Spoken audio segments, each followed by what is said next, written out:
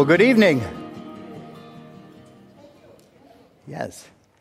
You know, my name is Steve Larson, by the way. Rob and I have been good friends, and so I texted him and said, well, I'm going to be stuck in the U.S. for 3 months, and please let me speak. And so he did. So here I am.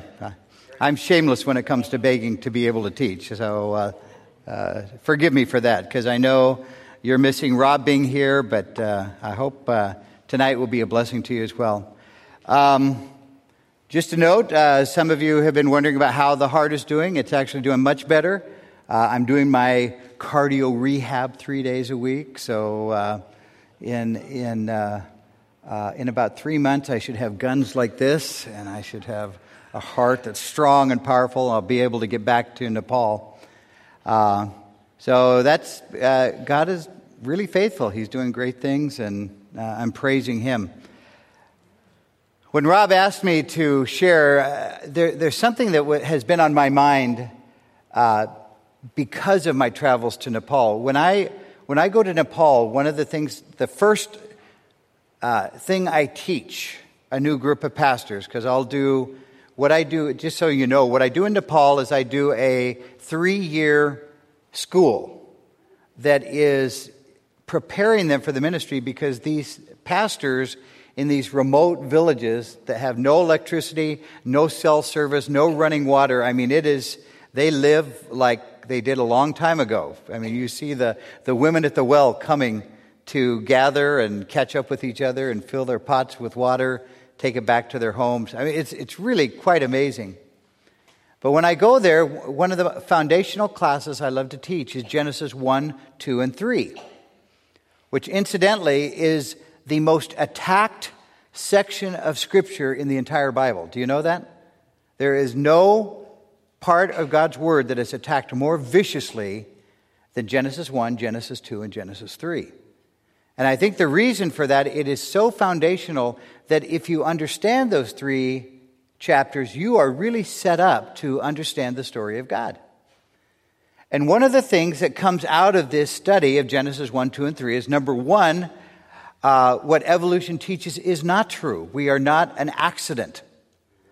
We are created by a God who designed us for a very specific purpose. And Genesis 2 makes that purpose so clear. It teaches us in the story that, number one, our purpose for creation is to walk in an intimate relationship of friendship and love with the God who created us. That's number one. And number two, we were created to walk in intimacy with others, with people. So God's desire for you and for me is that we love Him, greatest commandment, love the Lord your God with all your heart, soul, and mind, right? And the second commandment is very like it, love your neighbor as yourself. And so all through the Scriptures, you see this principle emphasized time and time again. And one thing that I want to share with you that sometimes we don't think about is, if you want to know how you're doing in your relationship with God, check your relationships with other people. Because that is the clearest indication of how you're doing with God, is how you're doing not only with the people you like and who treat you well, but the people you don't like and who treat you badly. All right? Yeah. We don't like that part. So how are you doing with that neighbor who drives you crazy and lets his tree grow over your fence and all of the different things that people do? Or that person who just seems to be committed to annoying you for the rest of your life. And what's tragic is you're probably married to him or her. So, we have all of these things going on where we struggle in our relationships with people. And tonight I want to share with you a passage from God's Word, 1 Peter chapter 3, verses 8 through 12. This is where we're going to be tonight. Where Peter is going to give us a strong challenge. You guys, how we live with each other is really important with God. And what's interesting is in the verse before, he's emphasized that to husbands. Remember, he said, husbands, live with your wives in an understanding way and grant her honor as a fellow heir of the grace of life. And then he puts his little tagline at the end, that your prayers may not be hindered. So you can call this a piece of information. I call it a threat. All right? It's a threat from God. Men, if you don't do this, I'm going to hinder the answers to your prayer request. And this is a pattern that we're going to see in this scripture. So let's begin by reading this scripture, 1 Peter chapter 3, verses 8 through 12. To sum up, Peter says, I'm getting to the end of my thoughts. And of course, there's 2 more chapters left. He's like a classic preacher who says, finally, and he goes for another 45 minutes. So he says, to sum up, let all of you be harmonious, sympathetic, brotherly, kind-hearted, and humble in spirit, not returning evil for evil or insult for insult, but giving a blessing instead. For you were called for this very purpose, that you might inherit a blessing. Verse 10, for the one who desires life, to love and see good days, must keep his tongue from evil and his lips from speaking deceit. He must turn away from evil and do good. He must seek peace and pursue it. For the eyes of the Lord are toward the righteous.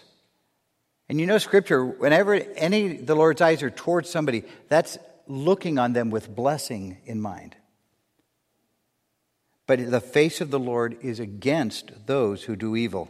All right, so let's go to this. We want to take through this as a kind of a verse by verse looking at this. But I wanted to point out verse 10 to you, and this is so cool. Verse 10 opens up, the one who desires life, to love, and to see good days. Question, would you like that? Would you like to live, to love? So Peter is saying the people who want love to be a core component of their life. And then would you like to see good days? Not easy days, by the way, but good days. And that really is the theme of what we're going to be looking at tonight, is we want to find out, how do we live in a way that is going to give us life? It's going to provide us with love, and it's going to allow us to see good days. Now, there's a question we need to ask and answer, because one of the dangers we get to is we begin to wonder, hey, are God's blessings earned? In other words, do I have to be really good in order for God to bless me? The answer is clearly no. That's the way the Old Testament was. By the way, if you read Deuteronomy, you'll see very clearly God said, if you do good, I'll bless you. If you do evil, I'll curse you. And this, by the way, the book of Deuteronomy is really where the prosperity gospel comes from. I don't know if you've heard of the prosperity gospel, but it's the view that if you're a godly person, you're going to be rich, you're going to be healthy, and everything's going to go well for you. That is a false teaching based on a misunderstanding of Deuteronomy, that it was for the nation of Israel. It was God's law for Israel. But we're not under the Mosaic covenant, we're under the new covenant, which is a covenant of grace. So here's the thing I need you to understand. God's blessings are not earned, but we can either draw close to the blessings of God or we can walk away from them. Okay, that's our choice. And let me just share with you James chapter 4, verse 6. Here it is. It says, but he gives a greater grace. But God is opposed to the proud, but he gives grace to the humble. And let me explain this for a minute. Let's say I had 2 sons. I do have 2 sons, but what I'm going to describe are not my 2 sons. But one son just loved to be a part of the family, and we had great relationships, and we'd go out and do things together, and we enjoyed each other's love. And the second son didn't want to have anything to do with me. He just wanted to, live his own life. He didn't like being a part of the family, and he just pushed away every opportunity I had to be a part of his life. Now, do you think I will love both sons? Absolutely true. I've dealt with a number of parents who have had wayward children, and you know what? They love their children, even as their children are being unkind and mean and hurtful to them. They love their children. But which son will enjoy that love? See, it's not that I've stopped loving the wayward son. It's that he has pushed away and said, I don't want to experience your love. And this is what pride does in our lives. It's like holding up our hand to God and saying, nope, I don't want your grace. I don't want your power. I don't want your joy. I don't want the fullness of your life. I want to do it myself. And so tonight we're going to talk about two life patterns. One is where I'm living by my own way, which is pride in disobedience to God. And basically what I'm going to go through and experience is the life of a non-believer, even though I'm a child of God, because I'm holding back God's blessing for my life. And the other person is opening up to God's blessing. So let's look at what pride looks like. And I just want to share with you some of the statements of pride. It's the whole idea. I want to make my own decisions. I want to depend on my own resources. In other words, if I need money, I don't want to ask God for that money. I don't want to be patient and wait for God. I want to go out and get a loan. Okay, that's what we do in this society. I want to rely on my own wisdom. I want to make my own choices.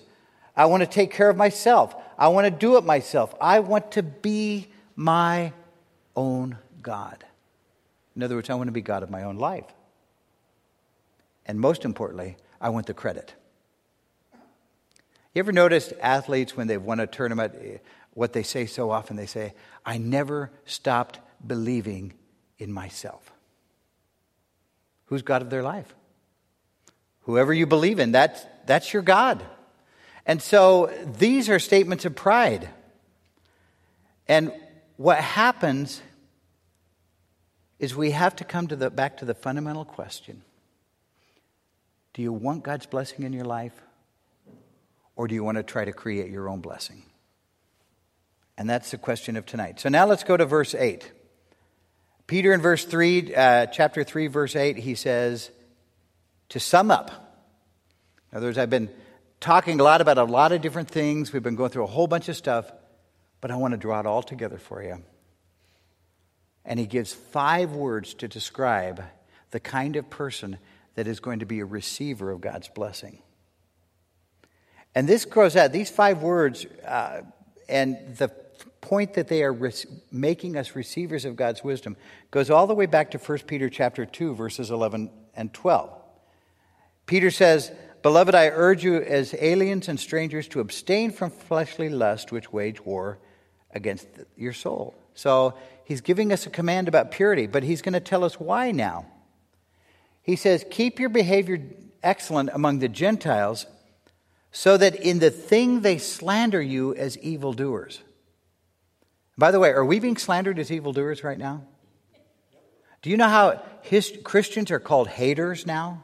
We're called bigots. We're called racists. We're called homophobes. We're called every name under the sun. How should we respond to that? By casting anger back to them? Well, you guys are worse, or you guys are really wicked, or no.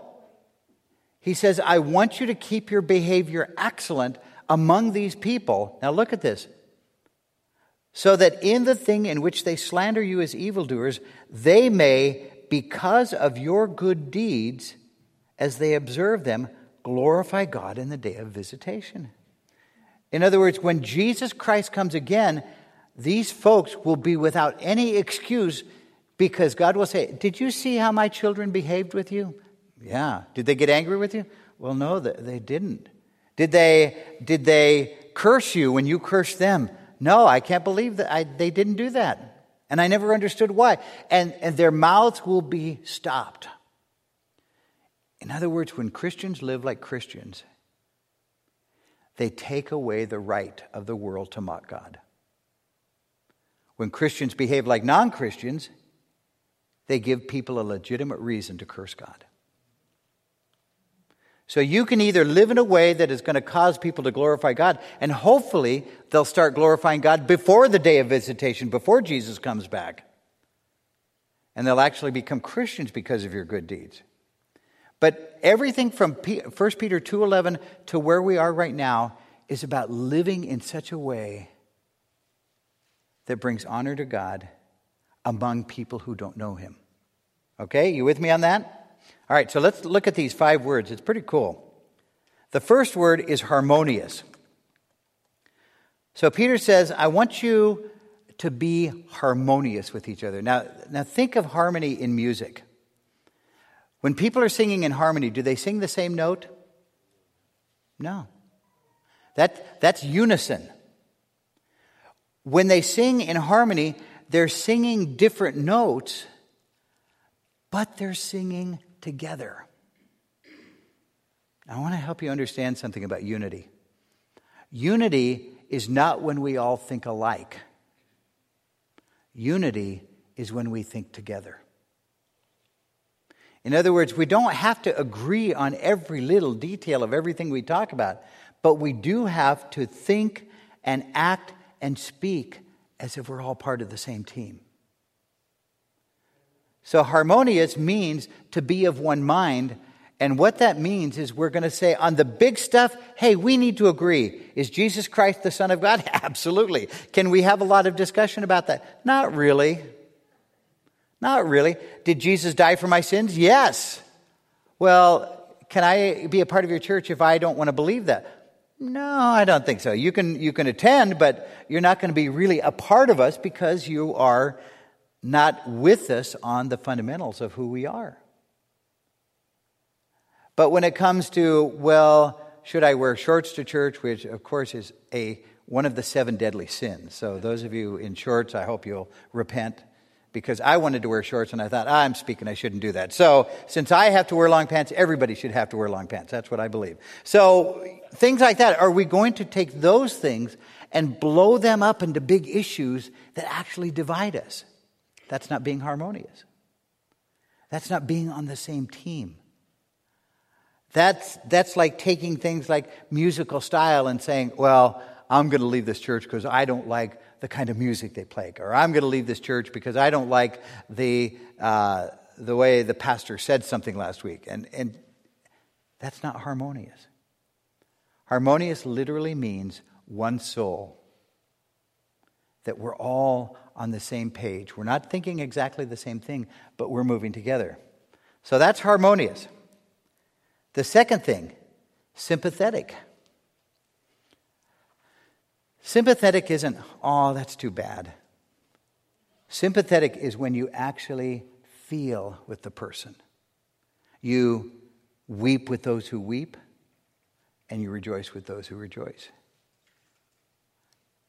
I don't like to be sympathetic. I'll be honest with you. In my flesh, I don't like to be sympathetic. I'd rather say, be warmed and be filled. Sorry you're feeling bad. But the idea of actually entering into their world and feeling what they're feeling and going through with them what they're going through, that's against my selfish nature. But Peter says, hey, do you want the kind of life that is going to have a supernatural ring to it? Then let's be sympathetic with each other. When a person is going through that, let's sit down, hear them, weep with them, pray with them, do what we can to help in the situation, and walk with them through it. That's sympathetic. Then he goes on and he gives a third word. It's brotherly. This is Philadelphia, like the city of brotherly love, which if you've been to Philadelphia, it's not really the city of brotherly love. It's kind of a dangerous place to go, actually. But the word Philadelphia literally means brotherly love, the love of the brothers. This word speaks of the human affection that in the church we have towards each other. That's what Philadelphia is, or brotherly love. It's not agape love. It's not God's selfless putting other people before. It's just natural human affection. And I love seeing a church when people get together, they're actually glad to see each other. They're embracing. They're saying, man, how is your week? And we actually care when we ask these kind of questions. That's brotherly love. So part of what is important about this is when people from the outside come and visit Godspeak, do they say a church that genuinely loves each other, that has affection for each other? The next word is kind-hearted. If you're taking notes, I want you to write down what this actually is. It's actually good-hearted. Now, I want to tell you something. The Bible never tells us to be nice. Have you ever noticed that? Parents are always telling their children, be nice. I actually don't like the word nice because there is no moral component in nice. The salesman who lies to you about everything is nice, right? Oh, you've lost some weight. You look wonderful. Well, he's lying when he says that. Everything he says is a lie, but he's nice. He's got a smile on his face, and he says nice things to you. And the point, people from every walk of life, from a prostitute to a whatever, they can be nice, right? But kind is different. Kind has the element of goodness in it. And when Peter says we need to be kind-hearted to each other, he's saying, I want you to be good-hearted or pure-hearted. And what this means is that your kindness is without any ulterior motive. When I walk into a car dealership and the salesman says, wow, you look great. And if you were sitting in this car, you'd look even better. I think he has ulterior motives in what he's saying, right? People who are kind-hearted or good-hearted, there's no ulterior motive. Their only desire is to demonstrate goodness and kindness to you. And that's what Peter does. He doesn't want us plastering on some phony smile and saying, how are you doing? Fine. Good to see you. Okay. He wants us to actually exercise goodness and kindness towards each other. There's one other thing that grew out of this word. In Greek language, the term goodness and courage were related. Our best English word that comes close to that is virtue. And we don't use that anymore, but have you heard of people who had virtue there? They tended to be knights or warriors or great men and women. They were people who had the courage to do the right thing, and that courage grew out of a pure-heartedness. So when Peter says kind-hearted, he's wrapping all of these things together. He says, I want there to be a core goodness in you, a core purity in you, and I want that to result in treating people with kindness, with no ulterior motives. And then the final one is humble. In those days, the word humble was not a compliment. If I went up to a Roman of that day and said, wow, you're really humble, they would go, I'll knock your block off. That was a cut. Because humble to them meant somebody who was worthless. And so they had no alternative but to act humble. So a servant, if you went and said, hey, give me my dinner. Yes, sir, yes, sir. And so they were acting humbly. They were serving you, right? But they were serving you because they had no alternative. The New Testament turns the whole Roman ethical system on its ear when it says humility is when the powerful become servants. And think about what Jesus said. Jesus said, for the Son of Man did not come to be served. Every Roman would go, what? He came to serve and to give his life a ransom for many. So when Peter says humble, he is asking us to really come down and understand God's heart. If you ever want to know a list of the worst sins to God, Proverbs 6:16 through 19 is it. It's an awesome passage. It says that there are 6 things that the Lord hates. Actually, as Solomon's writing, I think there are 7. All right. The first is haughty eyes. In the Hebrew, that's a proud look. It's people who just walk around with that smugness that everybody owes them deference. It's a disgusting thing, at least in the eyes of God. A lying tongue. Hands that shed innocent blood. A heart that devises evil, wicked plans, and feet that make haste to run evil. A false witness who breathes out lies. Here's the last one. And one who sows discord among the brothers. So all of the things that we've talked about, in a sense, are the opposite of what Peter has been saying for us, is that we need to have a sense of humility. So as we go on, humility towards God is when you submit to his authority. You say, God, in this situation, when I've been wronged by another person, I want to do this, but I'm going to trust you because I know you want to do something different. We rely on his wisdom. Rather than thinking you know the best way out of a situation, you trust God's wisdom to help you find the way out of the situation. Third, we rely on his power. In other words, rather than thinking, I can take care of this, God, I don't need you for this, we learn to come to God every day.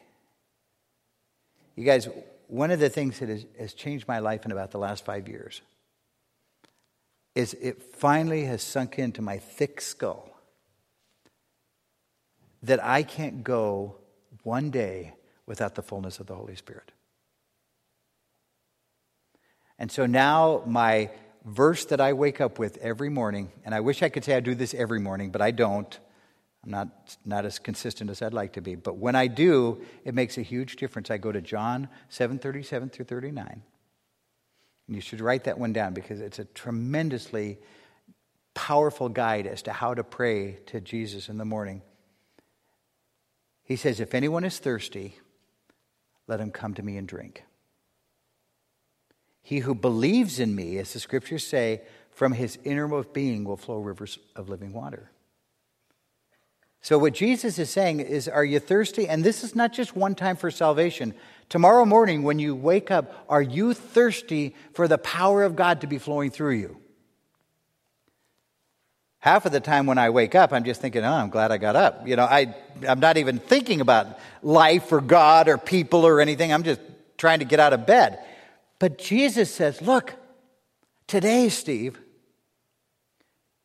take a minute and come to me and drink from me. Drink in the fullness of the Holy Spirit. And so I've developed the habit of coming to Jesus with this prayer and saying to him, I am thirsty. I need you today. And I walk through all of the different things on my schedule. And I say, I've got this meeting, I've got this appointment, I've got this thing going on. Jesus, I need you and the power of your Spirit to guide me through every appointment. And I list them specifically. You guys, when I do that, it makes such a difference in my day. Especially if I'm going through a difficult time where there's a difficult relationship that I need to navigate through. If I'm doing that with the power of the Holy Spirit, things turn out a lot better than if I'm doing that in my own strength. All right? So, humility towards God is the recognition of who we are and who he is. Humility towards each other means that we will surrender our preferences and even our rights for the sake of unity in the body of Christ. So, Philippians chapter 2, verses 3 through 4. Paul says, do nothing from selfishness or empty conceit. Now, do you realize how radical that is? He's saying, don't do many things. He says, don't do anything from a heart of selfishness, which is for your own interest, or from a heart of empty conceit. In other words, to blow yourself up in people's perspective, to make yourself look bigger. But with humility of mind, regard one another as more important than yourselves. Do not look out for your own personal interest, but also for the interest of others. So here's the 5 words. Harmonious, sympathetic. What was the third one? Brotherly. Yes. Kind-hearted and humble. Peter is saying, do you want to be the kind of person that God pours out his blessing on. This is how he wants you to be in your family. This is how he wants you to be with your husband or wife in the middle of your argument. See, that's when it really stinks. When you have to, you can't really flesh out and just start yelling at your spouse or at your kid. You actually have to be godly, yes, in your family when nobody else is looking. These are the 5 qualities he wants in your family. He wants them in your neighborhood. He wants them at your workplace. He wants them here in the church. In other words, and I want to share with you something I always tell couples who are going through difficult times. One thing you need to realize is you will either win as a couple or you will lose as a couple. There's no win-lose in a relationship.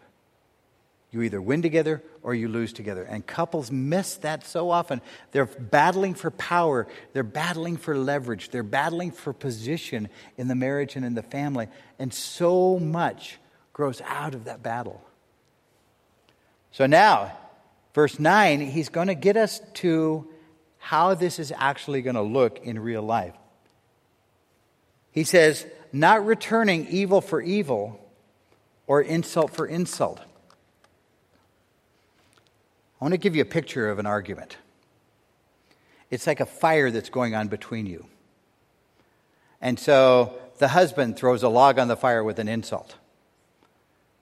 And the wife says, "Oh yeah?" And she throws a log on the fire. Now, if they're both throwing logs on the fire, what's going to happen to the fire? It's going to get bigger, right? Because you're both adding fuel to the fire. That's what Proverbs 15:1 is saying. It's saying a gentle answer turns away wrath. A gentle answer kind of calms down the fire, but a harsh response stirs up anger. And I'll tell you, in the counseling we do, it just breaks my heart to see husband and wife wounding each other, hurting each other, and getting angrier and angrier because of it. And Peter says, no, don't return evil for evil. If they've done evil for you, you don't return it back. Don't return insult for insult. If they've insulted you or hurt you or wounded you with their words, don't return that. In fact, Peter says, I want you to give a blessing. Now, I don't know if any of you ever saw the old movie Sister Act. Any of you see that with, I think it was, I was going to say Goldie Hawn, but it was Whoopi Goldberg. Yeah. And at the end of the movie, she's looking at the criminal and she says, "Bless you." I don't quite think that's what God had in mind when he said return a blessing. The interesting thing about this word, a blessing, returning a blessing, it's not so much what you say to the person,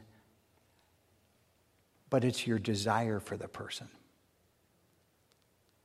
Returning a blessing is desiring that God pour out his favor on that person. And returning a blessing might be saying something like, obviously I hurt you and I'm sorry, and I'm praying that God is going to bring healing both to you and to our relationship, rather than returning insult or wounding for wounding. You guys, do you realize how unnatural this is? Paul agrees by that. In Romans chapter 12:17, he says, never pay back evil for evil to anyone, whether they're a Christian or a non-Christian, whether they're a friend or an enemy. And let's get real personal, whether they're a Republican or a Democrat. Never pay back evil for evil to anyone. That's not our call. Paul goes on to say, this is just a principle I want to share with you. You know how when kids get in a fight, you separate them and you say, "Billy, why did you hit Tommy?" And what does he always say? He hit me first. And we never grow out of that. We grow up believing that if another person does something to me, that gives me the right to do it back to them. Which is, I guess, okay if you're 4. Okay? But you guys, we need to grow out of that. And the principle that I want you to get is that the ungodliness of another towards you never makes it okay for you to return with an ungodly response to them. And you wouldn't believe it, in marriage counseling, I get a pair of 4-year-olds in there. Do you know what he said to me? He said, blah, blah, blah, blah. And I go, whoa, he did? And he says, yeah, but she said this to me. And I always ask that, so that made it okay for you to say that to her? Well, you know, he kind of choked. He can't even come to acknowledge that it wasn't okay for him to say that. But you guys realize that when you're in the heat of battle, of a relational battle, a verbal relational battle, God is holding you accountable for every word you say. Jesus said, what's spoken in secret will be shouted from the housetops. I'm not sure I want that video of Steve Larson played when we stand before Jesus Christ. I hope he's got a good delete button there, because there's a few things I'd like to have not shouted from the housetops in the judgment of Jesus Christ. Yes. Maybe we all have a few of those things, right? But the point that I'm making is your spouse is responsible for him or her. You are responsible for you. And so no matter what they say, Jesus is there whispering, hey, bless them. Bless them. How can you respond in a way that will strengthen them, that will encourage them, that will lift them up? And here's the principle that is so dynamite. And this is what I want you to remember about this. You can't change unless you break the cycle. Do you understand what I'm saying? The cycle of you do this to her, she does this to you, blah, blah, blah, and it just keeps getting worse and worse. Somebody has to say, no, I'm going to respond in a godly way right now. I'm going to stop being angry with you.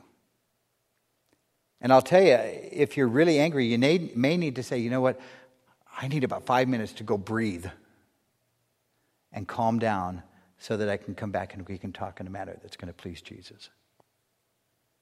Because that's actually pretty powerful to do that.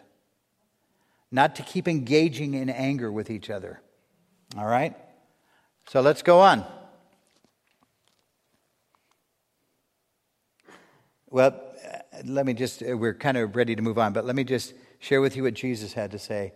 He said, love your enemies. Think of the person that you can't stand more than anything else. Hopefully that person is not the one you're married to. But, think of the person who you just love to never see them again. Jesus says, love them. Not only love them, do good to them. Here again, he echoes Peter, or actually Peter echoes Jesus. He says, bless those who curse you and pray for those who abuse you. This is not human, is it? This is not natural. But this is what Peter is calling us to.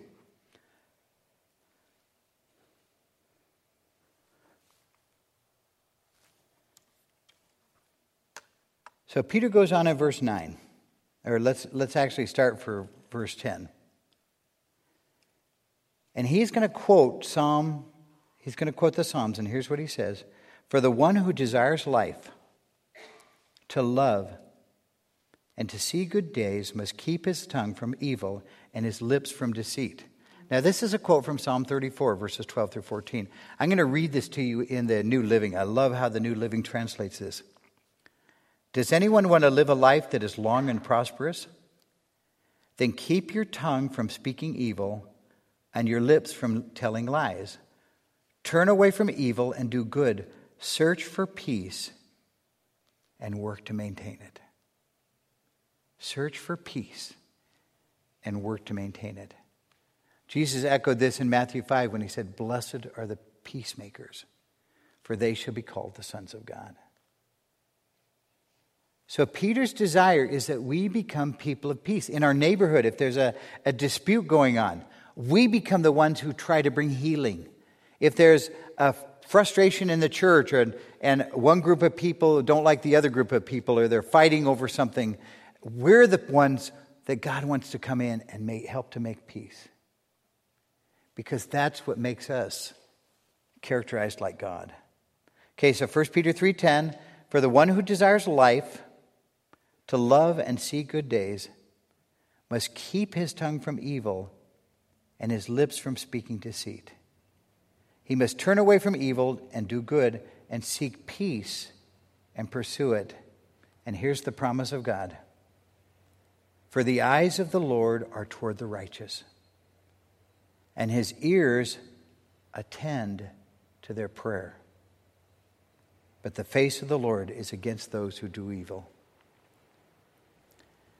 I just want to share with you, most people I talk to who are going through difficult times never tie together that it may be because that it may be growing out of the fact of how they're treating other people.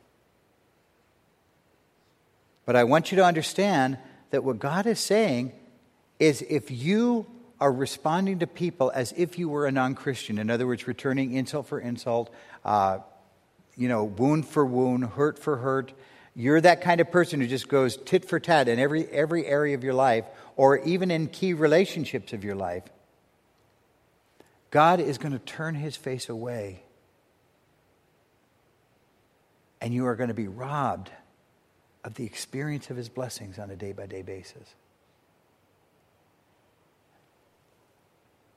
1 Peter 3 ties together our relationship with people and our experience of God's blessing.